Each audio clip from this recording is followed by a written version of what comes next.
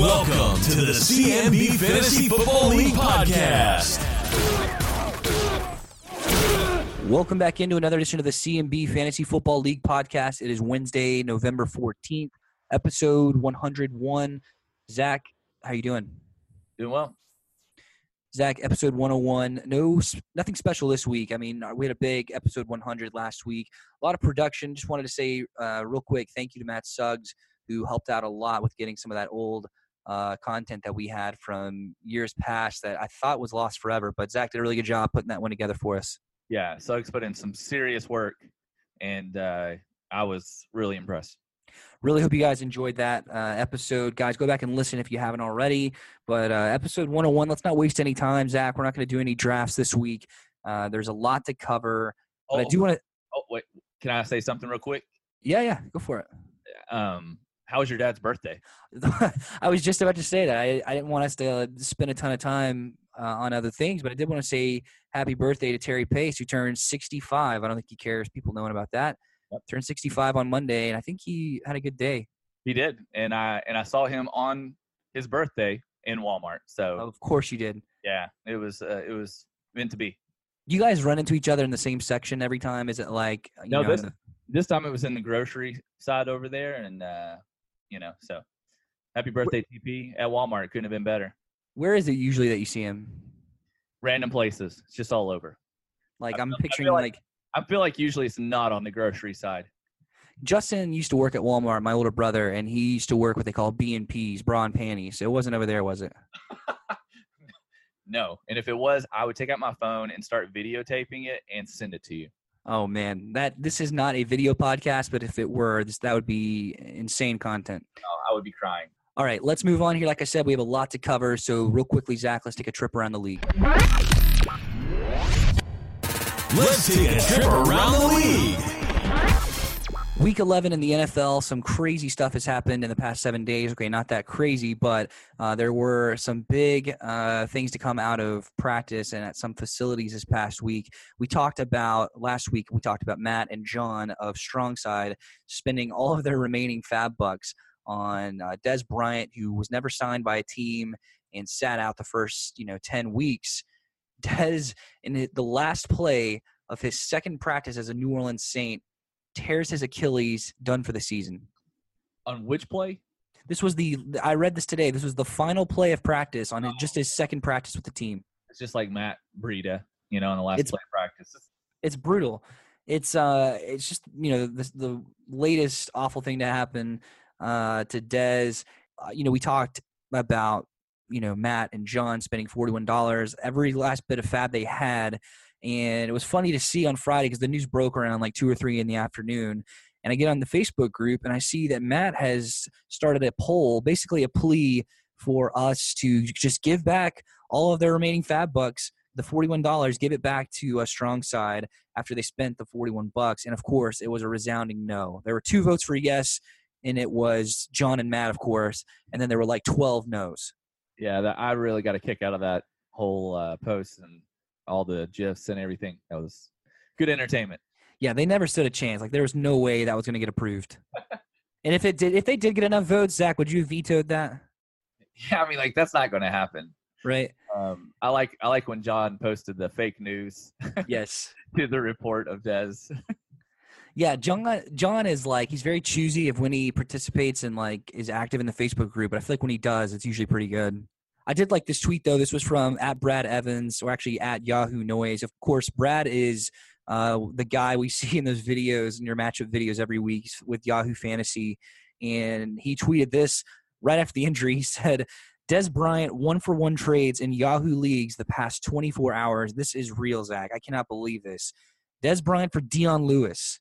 Wow. Somebody traded away Julian Edelman for Dez Bryant. Oh. Jordan Howard for Dez Bryant. T.Y. Hilton for Dez Bryant, and he said people are drunk on the silly sauce, which I couldn't agree with more. Really dumb leagues around Yahoo, as we're finding out. Yeah, clearly. But to follow up with that injury, there was some more news. This was on Monday of this week. So he injures himself on Friday, Dez Bryant does, and then on Monday, Sean Payton, who is, I believe, the GM of the Saints and also the head coach, of course, signs Brandon Marshall to the Saints on a one-year deal, who recently was cut by the Seahawks. And so I kind of see what they're doing here. I mean, I understand the role. I don't get why Tre'Quan Smith, and I'm a little bitter about that, of course. Tre'Quan Smith, the number 2 receiver for the Saints last week. No Dez Bryant. It's just him and Michael Thomas, and he gets 0 targets in Week 10, despite the Saints scoring 6 touchdowns over the Bengals. They had no room for a single target for Tre'Quan, but that was a little frustrating. Did want to mention real quick here, Zach, a real quick that's what she said.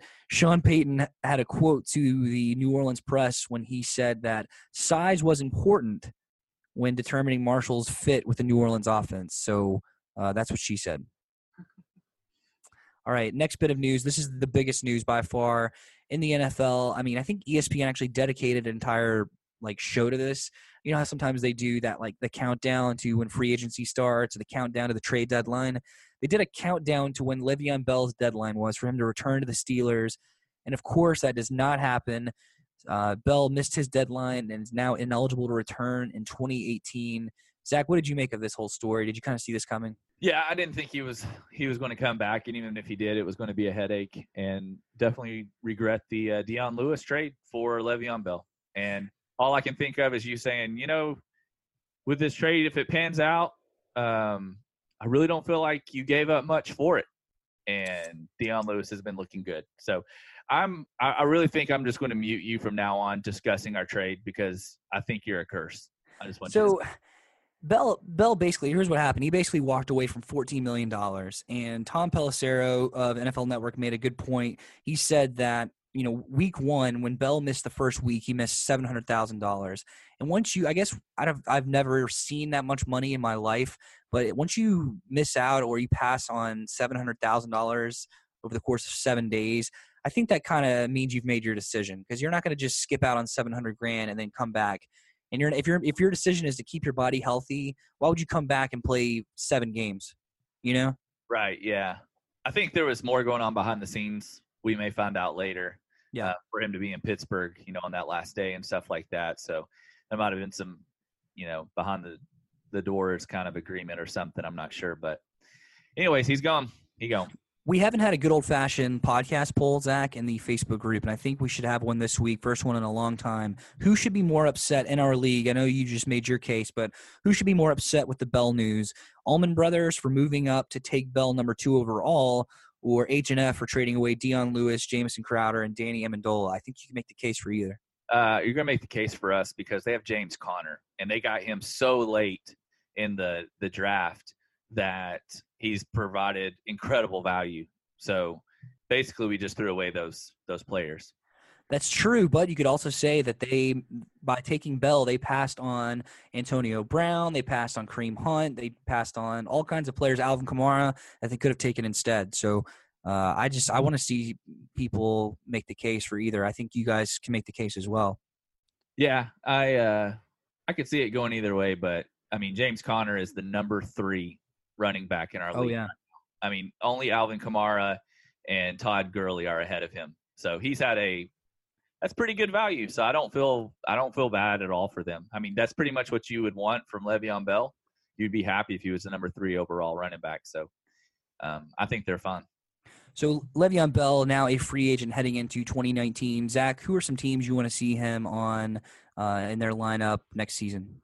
I mean, I've seen that they said the Jets are the favorites, but it would be interesting to see him go to maybe a more of a contending team. But I bet it'll probably be somebody just throws a ton of money at him like the Jets. I want to see him go to a team, like you said, like a contender that just needs a running back, just needs a bell cow. I'm thinking another team in Pennsylvania and the Eagles. Yeah. But here's what would need to happen. He would need to make $44 million over the next 2 seasons to really justify him sitting out in 2018. And that is reportedly what the Steelers had offered him this past offseason. So if he can go to Philly, get a 2-year, $44 million deal, which is highly unlikely, then I think he comes out on top of this whole situation. He took a year off from his body. But, that whole situation, it's hard to really make the case for Bell. He kind of screwed up on this one. Yeah. All right, next bit of news here, and we won't spend too much time on this one, but the Buffalo Bills cut Nathan Peterman and Terrell Pryor in a span of 2 days. Zach, Nathan Peterman statistically is the third worst quarterback of all time. I believe it. It's believable. I mean, as a starter, the guy went 1 and 3 passing wise. He was 68 for 130, so 52.3% completion rating, only 548 passing yards, 3 touchdowns and 12 picks. It's just amazing. Yeah. He had, and this is the craziest stat that I saw on Peterman, 32.5 passer rating. That's nuts. They said that throwing every pass of yours in the dirt gives a quarterback an automatic 39.6 rating. That's like, you get that automatic 12 just for putting your name on the ACT. Yeah.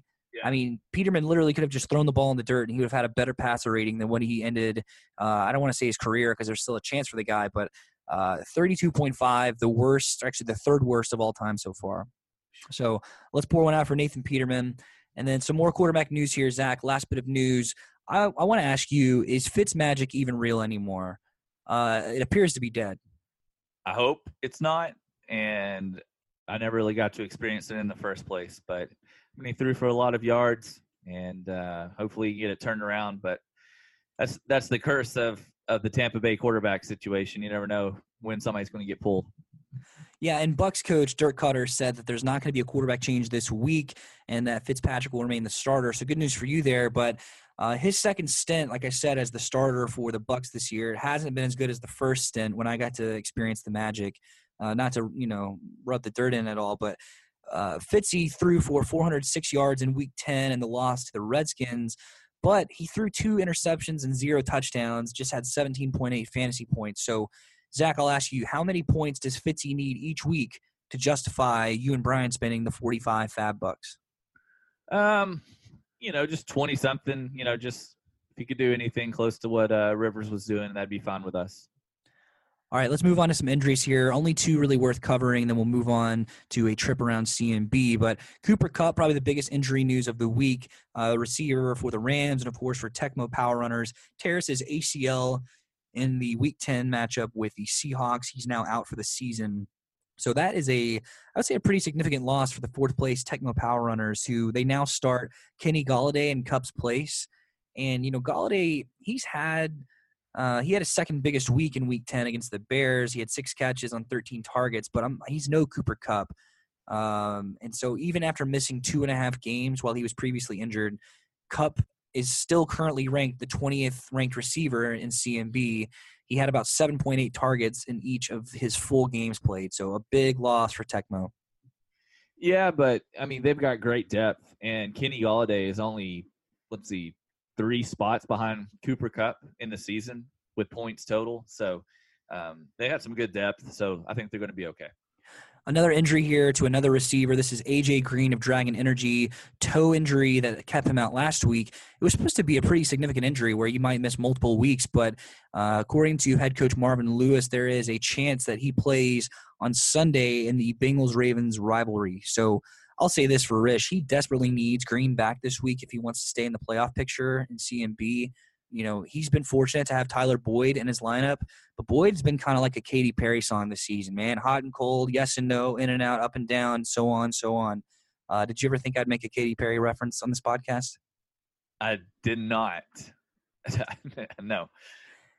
But let me finish the point here. So Tyler Boyd, 21 points in Week 4, and then he went 8.4, back up to 25.2, back down to 5.7. His biggest week of the season with 28.6, and then back down to earth with 9.5. And AJ Green on the flip side, he's been kind of the definition of consistency. He's had 0 single-digit performances and only 1 game below 15 points. So he is a steady receiver for Rish, and I think he needs him back this week if he wants to stay in the hunt. Yeah, I completely agree. Rish has both of his teams on a bye this week too, so hopefully we can get that fixed.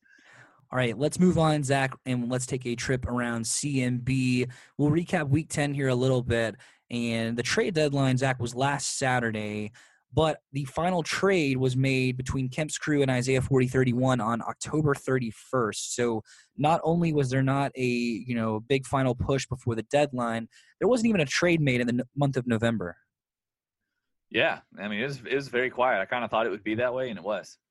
The first trade in CMB was made on it's actually before Week 1 on September 5th, and that was a trade, I think, maybe H&F, you guys were involved in this one, but there are only 13 total trades this season. And to me, that number seems kind of low for our league. Our league in general doesn't like to trade. You hear of a lot of other leagues and people throwing out trades all the time, but for some reason in our league, it just doesn't happen too much. So outside of Fab, pretty much the lineups as is are kind of locked. The last bye week of the season is next week in week 12, where I think the Chiefs and maybe the Rams are on bye. But other than that, man, we're in that final push for the playoffs, and there's only, like I said, a few more bye weeks, but it's kind of go time with the trade deadline now in the rearview mirror. So Zach, let's look real quickly at the Week 10 All-Pro team, assuming you have that together. I do. Yeah, the All-Pro team for Week 10, your number one quarterback was Big Ben, 44.10. Tyreek Hill, Allen Robinson were your top wide receivers. Duke Johnson was your top running back, surprisingly, 38.55. Nick Chubb, 37.15. Top tight end, Zach Ertz with 40 points, 40.50. And your flex was McCaffrey with 36.80. Your top kicker, which I feel like I've said this over and over, was Will Lutz for 18.25. DST was Buffalo, 18 points. Your top IDPs, Amukamara, 23 points. Vander Esch, 22.75. Vince Williams, 20 points. And your top DBs were Bryce Callahan, 17.25, and Greg Stroman, 14.75, bringing the total to 395.10, so about 10 points higher than last week. Huge week in through the All-Pro team, but I will say the biggest week of the season, biggest week we've had in a long time in CMB was Kemp Cruz, big week. It all started last Thursday night in the Steelers' 52-21 blowout of the Panthers. Jake had Big Ben, who scored 44.1 points, like you mentioned, and Christian McCaffrey, who was our top flex player. He put up 36.8 points. Man, Jake, I mean, the rest of Jake's lineup did all right.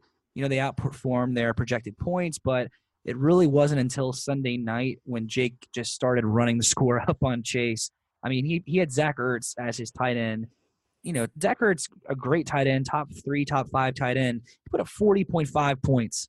Yeah, the acquisition of Zach Ertz for Jake has been tremendous, and in such a thin position this year in fantasy, able to acquire somebody of his caliber is just, it's huge to have in that tight end position.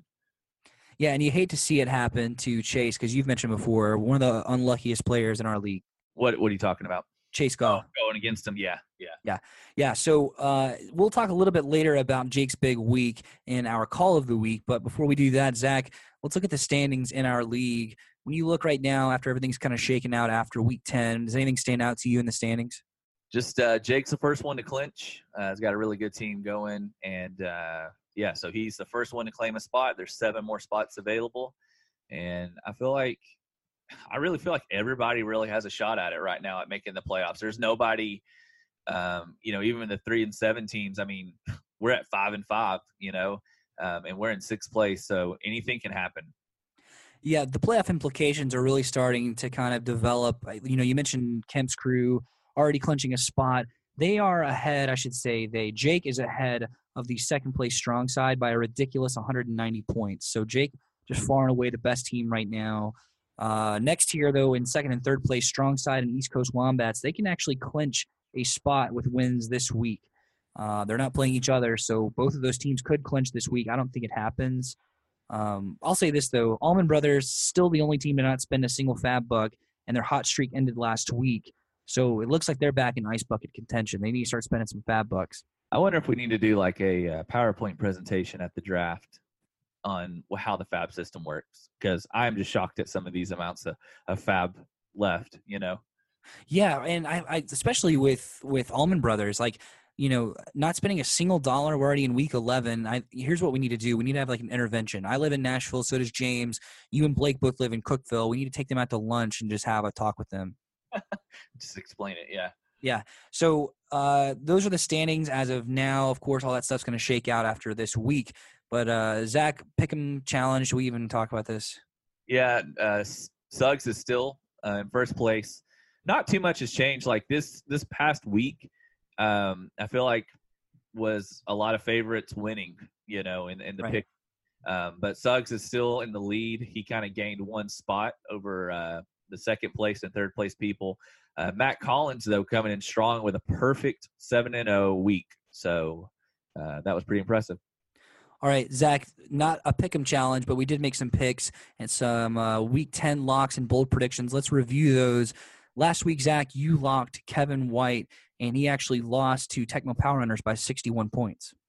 So not a good lock there, but and I'm, again, not to brag, I won my lock because East Coast Wombats beat Isaiah 40-31 by 46 points. This was a sub-100 point game from Jordan, and that is pretty rare in our league to not go over 100 points. That's really rare. That's unbelievable. I didn't even notice that till you just said it. And one reason I even locked them was because, I'm serious. Half his lineup are Philadelphia Eagles, and they were on no, they weren't on bye. They played the Cowboys, but they got embarrassed on Sunday Night Football. So rough week for Jordan, but I won that lock. Bold prediction, Zach. And your bold prediction was kind of subjective, so I'll let you be the judge here. Personally, I kind of think it was a loss. You said that Jordan Reed will actually show up this week. Dude had 4 catches for 51 yards on 9.1 points. So does that count as showing up? No. All right. I said Keenan Allen would be a top 3 receiver in Week 10. Took a huge L there. He was actually the 16th ranked receiver with 18.95 points. Here are 3 guys that were ahead of him in the receiver rankings from last week. Zay Jones, 23.3 points, the second receiver for Buffalo, who had the ball thrown to him by Matt Barkley, who I thought had retired, and then 2 Chicago Bears receivers in Allen Robinson and Anthony Miller. So bad bold prediction by me. Yeah. All right, Zach, let's move on to Week 11 as we preview this week. Real quick here, Fab recap. Not a huge week in Fab. The biggest one, of course, being Rashad Penny goes to Kemp's Crew for $18. He was, he was a running back that everyone, quote unquote, I should say, erupted in Week 10. He had 16.8 points on 12 carries, 108 yards, and a touchdown. I wouldn't call that erupted. He wasn't even the top-ranked running back on his team last week. Mike Davis, who's also on Kemp's Crew, had 18 points. And Chris Carson, who Jake traded away, is back this week. So he spent $15 on the third running back in a committee right now. So we'll see if that pays off for him. I bid $15 for Penny, didn't get him. Greg Coe bid $10, Big Orange Bullies $8, and Your Worst Nightmare $5. Next one here, I thought this was interesting. Arizona's defense goes to Your Worst Nightmares for $4, and IDP Still Suck bid $2. So it looks like both of those teams are wanting a piece of the Oakland Raiders offense, who gets to play Arizona this week. Yeah. And then this next one here, Zach, and I just had to pour salt in the wound here because you guys have no money left, but you guys bid $0 on Justin Reed, the Houston safety, and because you're lower on the waiver priority, Chase Gaw, Big Orange Bullies, got him for free. Well, what's interesting, and it's done this before, is he was like our last waiver priority, so we didn't even have room to acquire him. So I don't know why to even post that we put in a blind bid for him, because like even if we had the higher priority, we couldn't have even done that transaction because our player already got dropped. So I don't know what's going on with Yahoo. Look, it gives Chase some confidence. Big Orange Bullies. Okay. They get a quick win going into the season. Going into the week. Apologize. Sorry, Chase. All right, some non-competes this week. I spent $10 on Josh Reynolds, the third receiver with the Rams. I almost said with Los Angeles, but with the Rams. $10 could have got him for free, apparently. Jalen Samuels, who is a running back / tight end for the Steelers, goes to Tecmo Power Runners for $10. Also could have gotten him for free. And then ECW, this is classic ECW. I swear they are doing this just for podcast material. They bid $5 on Eli Manning, and I kid you not, I think $60 of their fab bucks have been spent on bottom 5 of the league quarterbacks. They have bid on Eli Manning. It's the second time they've bid on Eli Manning this year. They've bid money on Joe Flacco. They've bid money on Ryan Tannehill. It's just, I don't know what they're doing. Yeah. And they're somehow in third place. Yeah. It makes no sense to me. So, Zach, let's move on real quickly and do our picks of the week. Picks of the week. All right, of course, Zach, each of us are going to pick a lock of the week and some bold predictions. First matchup here, this is Big Orange Bullies, number 11 versus Dragon Energy, number 7. Rish should have A.J. Green back this week, like I mentioned. And Chase, again, he's relying on some of his touchdown-dependent players like Corey Davis and Sterling Shepard. Both of those guys scored touchdowns in Week 10, but they rarely have consecutive successful weeks. And so for that, I'm picking Dragon Energy. Whoa. Okay. I'm picking Big Orange Bullies here. I like his team. It's got Corey Davis looking good, getting Fournette back, and Melvin Gordon's just been a stud. So. Yeah, I'm still picking Rish, but here is some area of optimism for Chase. Melvin Gordon, who you just mentioned, he's had 5 straight games with 120 scrimmage yards and a touchdown. Yeah. So he's just been like the model of consistency in fantasy. He's been really good. I think he picked him with that snake pick at the top of the second round. So he really missed the boat on Leonard Fournette, who missed most of this season with an injury, but he made up for it in Melvin Gordon. All right, let's move on here. Next one, West Coast Wombats number 5 versus Isaiah 4031. Jordan is in an arms race with J&J for the ice bucket. I really believe that, and I think he's asking for it with as many Eagles as he has in his lineup, but that's for another podcast. We ragged on West Coast Wombats for the first 6 weeks, Zach, for Derrick Henry, who put up fewer than 5 points in 5 matchups in their starting lineup, but he has been in the end zone 4 times in the past 3 games. Yep. He's still not seeing the volume that Lewis is, but Indy is giving up the 9th most fantasy points to running backs. So I could see a couple more touchdowns in Henry's future this Sunday in Indy. I'm picking West Coast Wombats. Yeah, I'm picking West Coast as well. Here's an amazing stat from Week 10. Jordan Iwanez and started Cody Parkey, and at kicker, his normal starter is Justin Tucker. So what Jordan does is he goes and he picks up Cody Parkey, starts him for the Bears with Tucker on bye, like I mentioned, and he literally could have left his lineup spot empty at kicker and would have gained 5 points because Parkey finished with -5 after he goes 2 for 4 on extra points, and he clanked a 34 and a 41-yard field goal attempt. That's just brutal. I don't know. You can't write that any better. I mean, is that the most we've ever spent talking about a kicker on this podcast? Close. All right. Good point. I forgot. The unicorn of our league, Brandon McManus. So next matchup here, Greg Coe, number 8, who has right now, as if the season ended today, he would be the last in the playoffs, versus IDP still suck, number 13. I think J&J are tanking, Zach. I said it. They're tanking. Yeah. I think they're tanking. I think they want the ice bucket. I think they have something really creative in mind, and I think that they are tanking right now. They're trying to get Zion Williamson. Basically, yeah. I think that's exactly what's happening. Yep. They currently don't have a tight end in their lineup, and they have no replacement for Buffalo's defense special teams, which is on a bye this week.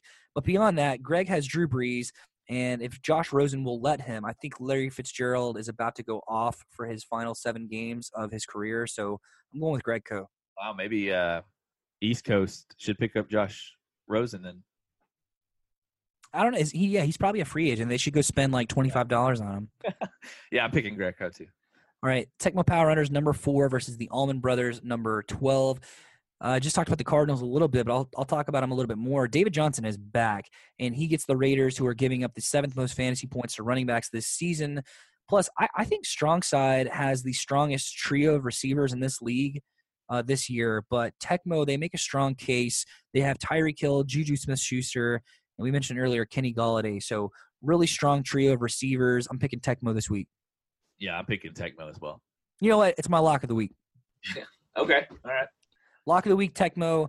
Also, bold prediction, T.Y. Hilton. He and Andrew Luck, they have been kryptonite for the Titans secondary for the last 6-7 seasons. I'm going to say that T.Y. Hilton has his first 20-plus point game since he put up 22 in week 2. So he will go over 20 points against the Titans this week, my bold prediction. Okay.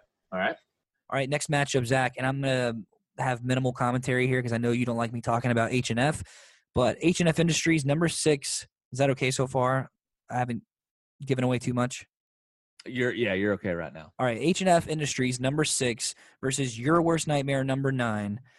All right, I'll just get this out really quickly. Zach, we talked about Fitzmagic being real or not earlier in this episode, and I think his tricks will come back this week against the Giants in a pretty favorable matchup on the road. It really goes without saying, too, but I really like Michael Thomas this week against just an awful Philly secondary. They're giving up the most fantasy points to receivers, and they actually just lost Ronald Darby, their starting corner for the season. So a lot of optimism this week for H&F. I'm picking you guys. I'm picking Kevin. I think Kevin's got a really good team. And had he not made some trade, he would have an unbelievable team if you inserted Zach Ertz into this lineup and Sony Michel. And I'm going to pick Kevin as a lock of the week. Again, 2 weeks in a row, you're picking Kevin. Kevin, lock of the week. All right, give it to Kevin. This next matchup here, Zach, this is my matchup. I'm ranked number 10, still trying to inch into the playoffs. I don't know if it's going to happen because I'm playing the number 2 ranked team, Strong Side. They are hot right now. I'm going to pick myself, of course, on this podcast, and I'll say why. I have Sammy Watkins, Kareem Hunt, and Aaron Donald all playing in the Monday Night Football matchup this week between the Rams and Chiefs in what I think this could be the highest scoring game of all time. If you gave me some truth serum, though, truthfully, I'd tell you that Strong Side will beat me this week because that's what I really think is going to happen. But I don't think anyone wants to hear a dejected pace on this podcast. So I'm going to pick myself. I had Strong Side picked, but I think Eckler's going to be a bust. And I don't know about Lamar Miller, man. I don't know. He had 2 good weeks in a row there, but I'm not sure. And I want to tell you what's going to happen. Are you ready for this? Oh, let's hear it. Marcus Mariota is going to throw for 4 touchdowns. Oh, man, I love it. Yep. I'm picking you. So he's going to throw 4 touchdowns. Does that mean that next week when Baker is back from his bye, am I going to leave Marcus in the lineup? Call your shot. Yeah, you are, for sure. Yeah. Yep. All right. Hey, serious question, though, and I'm dead serious when I ask this. I'm not just, asking for, a hot take for a question for this podcast. Should Matt and John bench Aaron Rodgers for Mitchell Trubisky? Yeah, that's a fair question. I remember he said a while back, he's like, we're not going to play Mitchell Trubisky, but, they just have him as insurance. But, my goodness, threw up 42 points, but what scares you is a week before he throws up 10 points. But other than that, dude's been a stud. I mean, a stud. After that huge game on Monday night with the 6 touchdowns or whatever night that was. But he's been unbelievable, and they really need to consider it.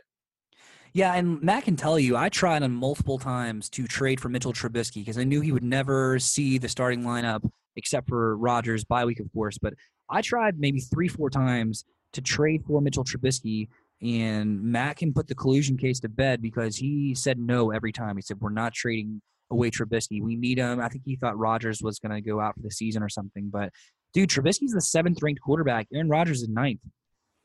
Yeah, he's been fantastic. Yeah, we tried to get Trubisky as well from Matt and John this year, and he said they liked where their team was and they had no interest in trading, and I don't think they traded all season. So. And for good reason, too. I mean, they started out the season, I want to say, kind of rough because they drafted 2 players that I really liked. They draft Trey Burton, the tight end, Mitchell Trubisky's tight end in Chicago, and they take Marquise Goodwin kind of early. That was a guy I really liked pre-draft. Both of those guys got hurt and had really bad first couple of weeks, but both of those guys have kind of come on recently. So they've kind of rode the storm and waited it out, and I think they're paying off right now. They're hot. They're 2nd place. I take it back. They did have a trade. It was with U-Pace. It was Eli Manning and Case Keenum. Oh, yeah, trade of the century. Yep, that was a good one. All right, last matchup here, Zach. This is East Coast Wombats number 3 versus our Call of the Week. It's time for the Call of the Week.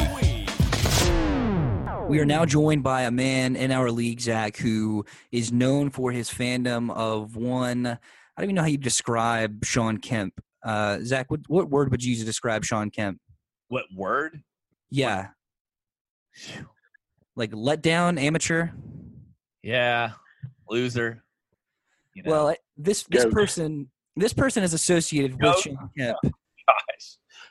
And it's, he needs no further introduction. This guy's been on our podcast several times, a great guest, great get for our pre- and post-draft episodes. He is one of 2 players in our league that lives and resides in Knoxville, Tennessee. We're talking about Jake Standifer of Kemp's Crew. Jake, how are you doing? Hey, I'm doing great. Thanks for having me. Jake, I'm sorry to do that to you. I associate you with Kemp's Crew and with Sean Kemp. So maybe, do you want to defend Sean Kemp real quick, or you want to just move on? What is there to defend? I mean, how do you defend one of the greatest power forwards to ever play the game? You lived in an era with MJ, and, MJ's going to get all the love here, but number 40 is where it's at. He's also going to get all the titles. Jake, do you feel like, I mean, Sean Kemp, like you said, was a power forward. MJ was a guard. Do you feel like it's kind of apples, oranges comparison? Yeah, that's it. It's apples, oranges for sure. Zach, what do you think about that, Zach? That's what I think about it. All right, Jake, let's move on to some fantasy football here, Jake. And I want to start with a text message that I received from you. And I don't care, at least I hope you don't care if I share this. This was from last Thursday night at 11 p.m. Eastern time. You were up late for this one. And it says, I want a record this week. And I said, what do you mean? It says, Jordan, sweet dreams. Can't wait till we team up later in the future. No, that was at 12 a.m. Oh, that's at 12 a.m. Okay. So Jake, that was a real late night text. Right. Jake says, I want a record this week, followed up with most points, followed up with like ever. And so, Jake, I want to know, have you already done the research to see if you broke the record this past week? Yeah, I did. I was 6 points away. So here's a rundown real quickly, Zach, and I know this is going to make you happy, but of course we talked earlier, Zach. Jake had a monstrous week, 257.85 points over Big Orange Bullies, who put up 171. So not an awful week, but not even to compare to Jake. So number 5, the 5th most points of all time, came in 2014. Rob's Power Runners with 243.91. Number 4 all time in 2013, also Jake, who was Shiva Kamini at the time, league reference, 253.15 points. The number 3 was 2009. This is HNF, 254.54 points. And then, like Jake just mentioned, his game in week 10 from this past week was number 2 all time. Second place to HNF. Zach, did you know this? Did you guys have the most points of all time in a single week? I didn't know. I did not. This happened in 2016. I'm not exactly sure. I didn't look in too far of the week, but I will say HNF, you guys that year, you guys did this on the back of Le'Veon Bell, Zeke Elliott, his rookie season, Jarvis Landry, Cam Newton, AJ Green, Randall Cobb, and Jordan Reed. How was that possible? Wow. 263.8 points. So Jake, you were close. Yeah, and that was I think you kind of have to look at the eras too, because when we start looking at 2009, that was way before some important scoring changes and positional changes. So I think the 2016 to put that many points up is pretty impressive. Jake, I don't know if you're on Twitter that much. We talk about Twitter a lot on this podcast. I know you're able to relate a little bit, but I will say a guy that you and I both follow and we both really like for fantasy is Evan Silva of Roto World, and his Twitter bio says players over teams. I think that's the same philosophy you have with football. Can you maybe explain what that is? Like, what age did you give up being a fan of a team and start going all in on individual players? It was probably sometime around 2008. It was one of the last times that the Titans made the playoffs, so lost to the Baltimore Ravens. Yeah, thanks for bringing that up. I think Joe Flacco's first year. It was a super rainy game in Nashville. Me and a few buddies went. I think that 2008 year was kind of when I said, I'm kind of done with pulling for teams, and I'm just going to go with players. Yeah, it's pretty convenient that the Titans didn't make the playoffs for 10 years after you made that decision. Wow. I had no idea. I like that. So does that coincide with like your interest in fantasy football, or did that become the new standard that you kind of gave up interest on? I know you wear an Eagles jersey occasionally. I don't know if you were an Eagles fan previously, but was that decision all fantasy football related? Yeah, it was definitely related to fantasy. So like back in 2006 is when I really started to get on the Eagles, the wagon. Brian Westbrook and Donovan McNabb. I think I even had T.O. on my fantasy team. That's kind of the start of, getting associated with a certain player. And then 2010 or maybe even 2012, I really started to get into Antonio Brown. And it's just kind of evolved from there. And I continue to look at sports analytics. Every year I get more and more deep into that. And so I think that kind of fuels the fire with the fantasy and not really going with teams, because you get a lot of letdown. Oh, trust me, I know. As a Titans fan, I get that all too well. We're talking a little bit about philosophy, and I want to know your philosophy on a decision from last week. And we saw you kind of giving Matt and John the business for spending their remaining fab bucks on Dez Bryant. Kind of take me behind the decision there to just go all in on Matt and John for you basically trashed them for spending $41 on Dez Bryant. I want to hear your commentary on this. So $41, I mean, that's 40% of your entire budget. If you look back to last year, I think $40 was spent on Latavius Murray. I think we've had a few. We had H&F go all in on Ryan Fitzpatrick. But if you look at the Dez Bryant deal, I mean, he's really more or less like the wide receiver 2, wide receiver 3 on a team that really spreads it around a lot. He's also been out of the league for a year. The guy's old. I just had no idea why you would spend all that money on a washed-up receiver. It just makes no sense. Yeah. So when you see the news come down that Dez Bryant's season's over with a torn Achilles after he injured in practice, was it kind of like poetic justice? I mean, is it like the parent seeing the kid, put his hand on the eye of the stove when you kind of said, "Hey, I told you so"? No, not really. It was just kind of like, yeah, that makes sense. It kind of like a serves you right, but I mean, I put in for players all the time, and I spend money on them, and then the next week I drop them. So I mean, it happens to everybody. Speaking of Kemp's crew being aggressive and taking risks, Kemp's crew there were 13 trades in CMB, and Kemp's crew was involved in 5 of those, which is just insane.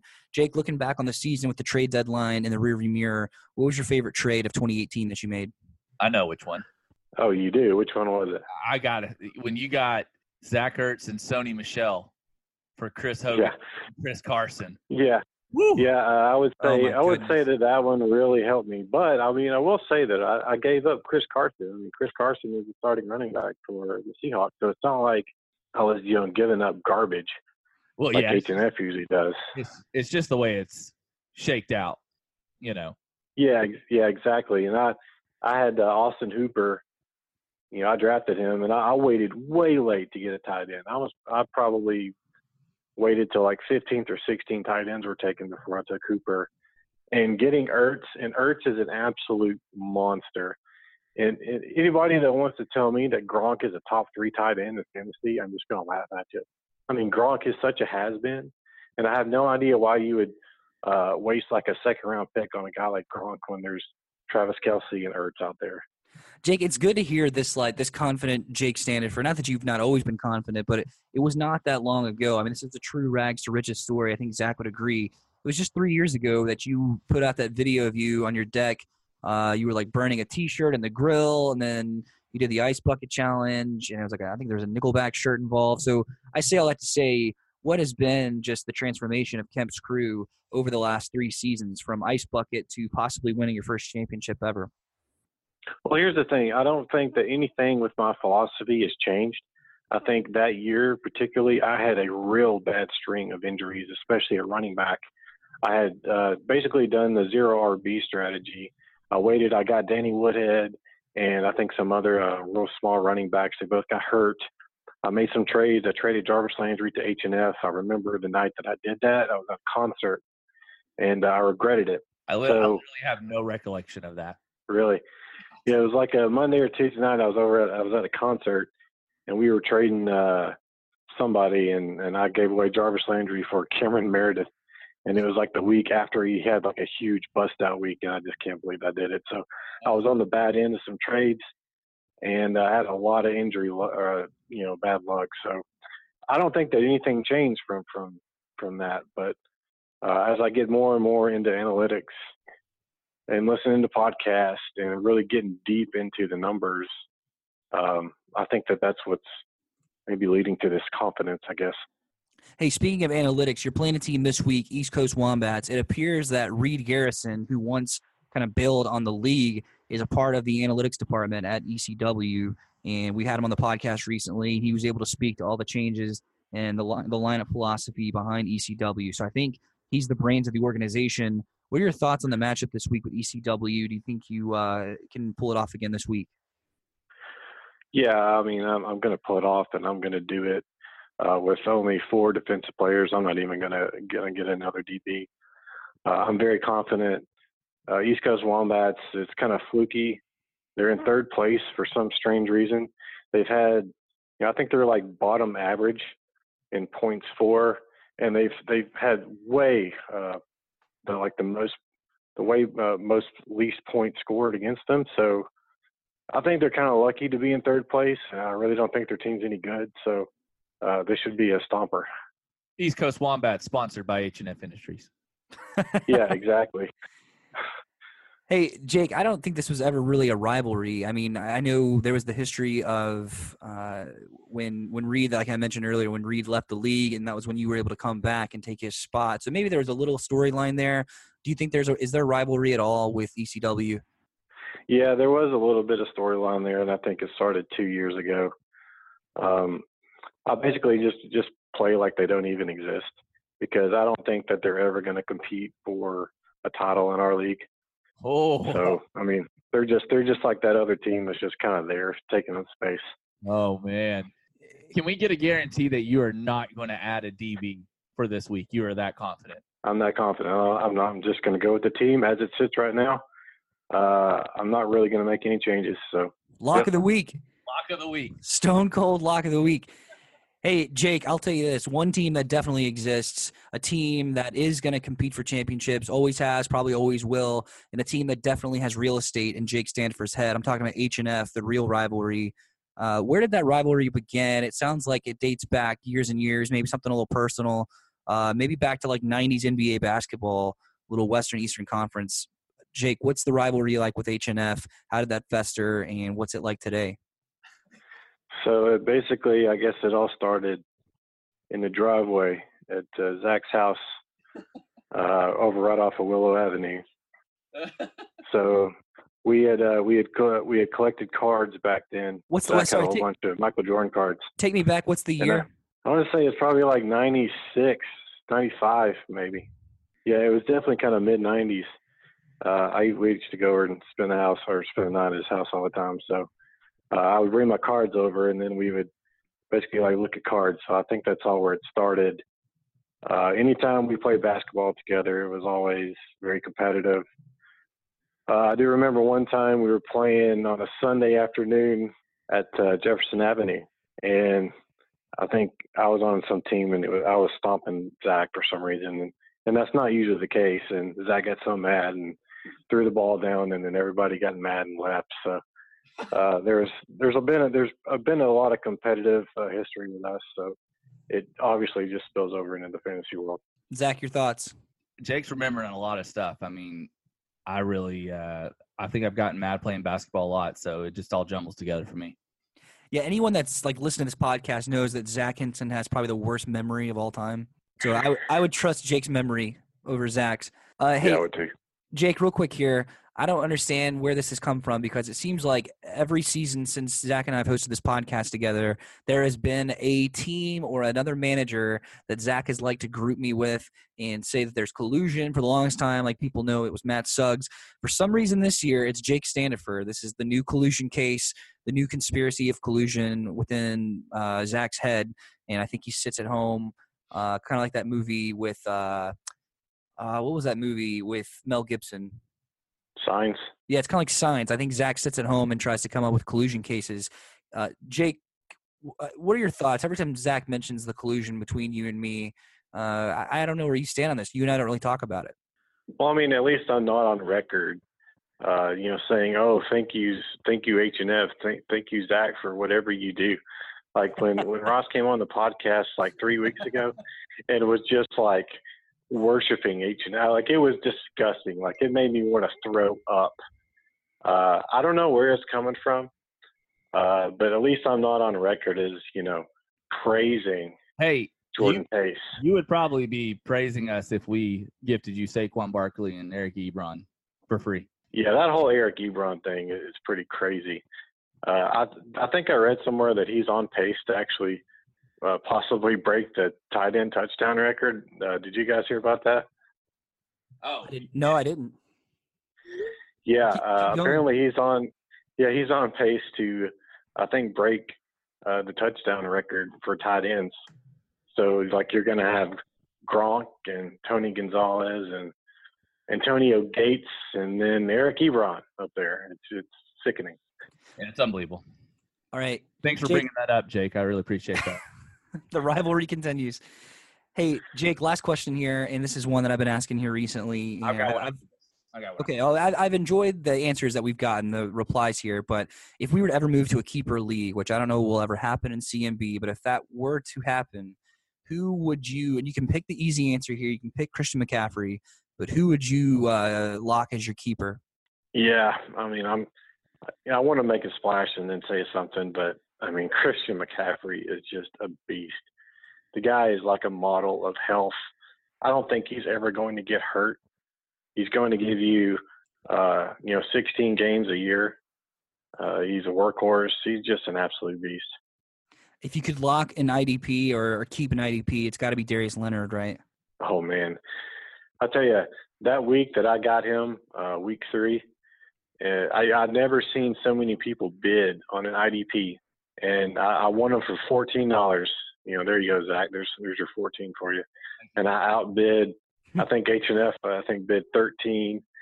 We had like 7 bids, and they were all pretty competitive, and I won out. And I've actually had the most IDP points in our league this year. So, and I think that was in large part to just that get that I got with Darius Leonard.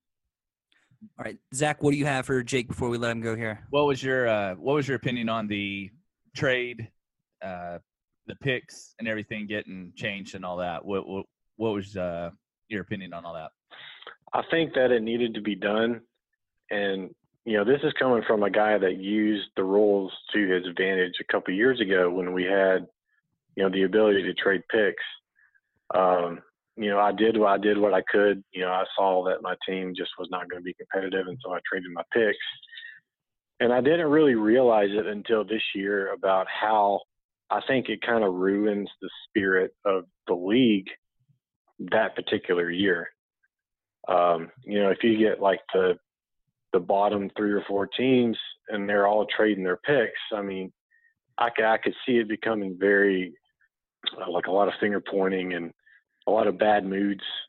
And so I'm kind of glad that we did away with it, especially after the confusing debacle we had at the draft. So I think that it needed to be done.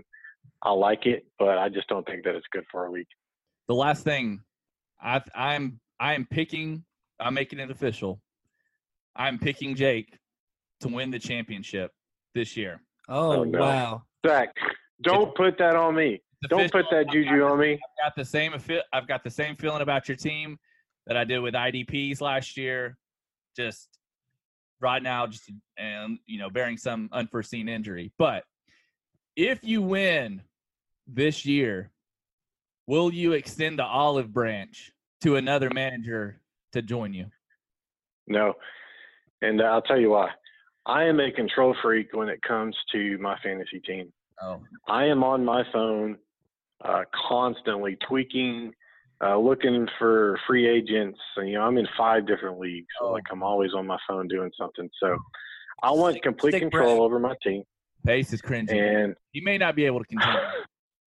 This is bad. No, I feel like if me and Pace did it, he likes to tweak too. So, oh boy, we would have, even if I did have a co-manager, we would have to have a strict agreement that says like, I'm going to take care of the team for these 3 weeks, and then you take care of it for the next, and kind of maybe alternate. So there's no way I'm going to do that. Oh, so it sounded like you almost left the door open and you just slammed it right there at the end. So, sorry, Pace. Or I mean, I could just be playing you. Okay. Because that conversation has been had. Trust me. Okay. Wink, wink. All right, Jake, really appreciate you coming on. I'm not so sure about your philosophy on co-managing, but we'll talk about that in a late night text in the future. So, we'll talk about it. Nice. Thanks for coming on. It's good to hear from you, Jake. All right, thanks, guys. Appreciate it. Once again, that was Jake Standifer of Kemp's Crew. Zach, I thought that was a pretty decent interview. I don't know. There's always good content with Jake. What did you make of it? Well, considering that's probably our longest interview of the year, # collusion to the max right there. Y'all are just in love with each other, and it's obvious. I don't know what else to say. Where would you compare? How would you compare the collusion case between me and Jake and me and Suggs in previous seasons? Real quick, was that a good question? This one is definitely worse than you and Suggs, for sure. All right. So apparently I have it bad. Who wins this one? Let's pick this matchup. Oh, this is going to be Jake. I've got him locked. Yeah, I try to pick different matchups from you, and yeah, this one's Jake as well. I'm not locking this one. You said this is your lock of the week? Well, I mean locked as in I've got it picked. I've picked him. Yeah, I'm picking Jake as well. I do really like the fact that the smack talk that he threw out to East Coast, and the ultimate smack that he is not going to put anybody in his DB spot. That is going to be fun to watch. Dude, that is calling your shot. Yeah, I mean he's already got his playoff spot locked. So yeah, Ross and Reed, they are starting Eli Manning. That is a rough move, and I don't know. There's no reason of optimism this week for Ross and Reed, so I'm going with Jake as well. Yeah. All right, let's move on here, Zach. We do finally. I think this is the first time someone has sent one in. I don't really know if this counts because this person's associated with the podcast, but we have our first volunteer voicemail. Matt Suggs, bless him. He sent us a volunteer voicemail, and it is a good one. Hey, I got a volunteer voicemail for everybody. This goes out to Jake. Jake, you called us out on the Facebook group. You called out Strongside for spending all the fab we had left on a washed-up wide receiver with 5 offensive targets already on the Saints. Well, I got a few reasons why this wasn't a terrible idea, and I'm going to share them right now. Number one, nobody knew how good Des Bryant was going to do. When you go from Dak Prescott to Drew Brees, you take a shot on that. Number two, when we had 40 fab bucks left and other people in the league have 80 or 100 fab bucks left with just a few weeks before the playoffs, you assume everything's going to be bid high. And number three, we didn't need him. We still don't need him. Our team's good. I like the depth we have at wide receiver. I like the depth we have everywhere. I think we're going to make a pretty good run. I've got a bold prediction for you, Jake. Here it is. Jake, you are not going to win the league this year. Oh. I know you're having a good run. I know you're having some of the biggest weeks we've ever had. But when it all shakes out and the playoffs start, you're going to lose. Congrats on not having to dump an ice bucket on yourself, but you're not going to win the championship either. Yeah, dude, cutthroat. Oh, man. Do you want to hear my impression of Matt Suggs as soon as that voicemail ended? Yeah, sure. He didn't stop to breathe once. I will say, if Jake doesn't win it this year, I really think this is the best team that he's assembled, and it was basically because of that Ertz trade. Oh, yeah. I mean, I just don't – this one will really sting. It may sting worse than losing to us by a point, whatever points. I mean, he's got a really good team. It really was sheer coincidence that we had this volunteer voicemail from Matt and we had Jake on as our call of the week because those two, not really a history, but I mean, over the past week, Jake was trashing, Matt and John for spending that much money on Dez. You say to Jake just, in our interview with him earlier that he's going to win the league, whereas Matt says he's not going to win the league. So, I don't know, the dichotomy of those two things were just kind of perfect for this week. That was hilarious. So thanks a lot to Matt Suggs for the volunteer voicemail this week. Guys, that's all you need. It doesn't have to be as gunslinging as what Matt just did, but that's what we were looking for in a volunteer voicemail. That was like Exhibit A. That was Exhibit A gunslinging, though, for sure. Yeah, for sure. Zach, let's move on here, and let's do the last segment here, our Tweet of the Week. Tweet of the Week. All right, Zach, I know I should never ask this, but do you have a Tweet of the Week? No, but I have a Facebook post of the week, and that was Chase Galls. Yes.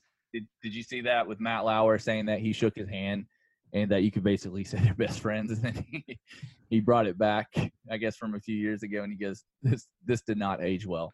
Yeah, that was pretty good. That was funny. I had so many choices. I mean, since our last podcast, actually that's not true. Since the last podcast, the Titans beat the Patriots.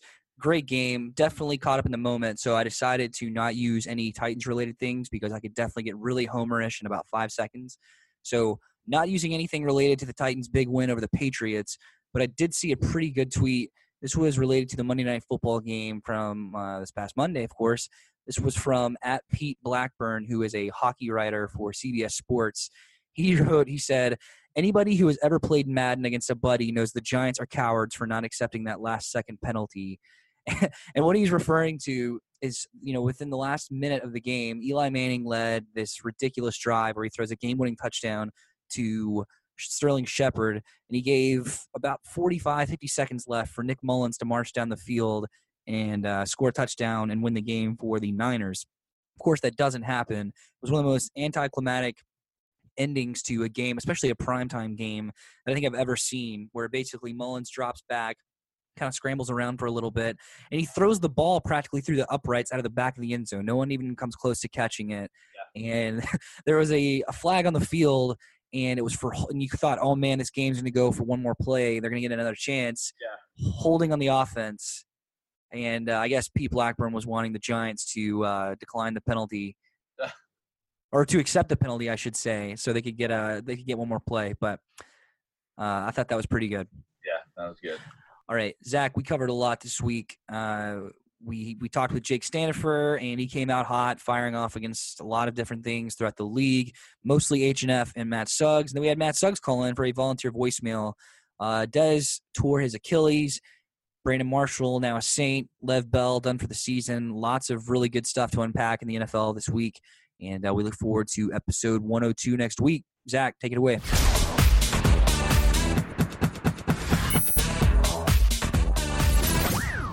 That's a W. That's E1.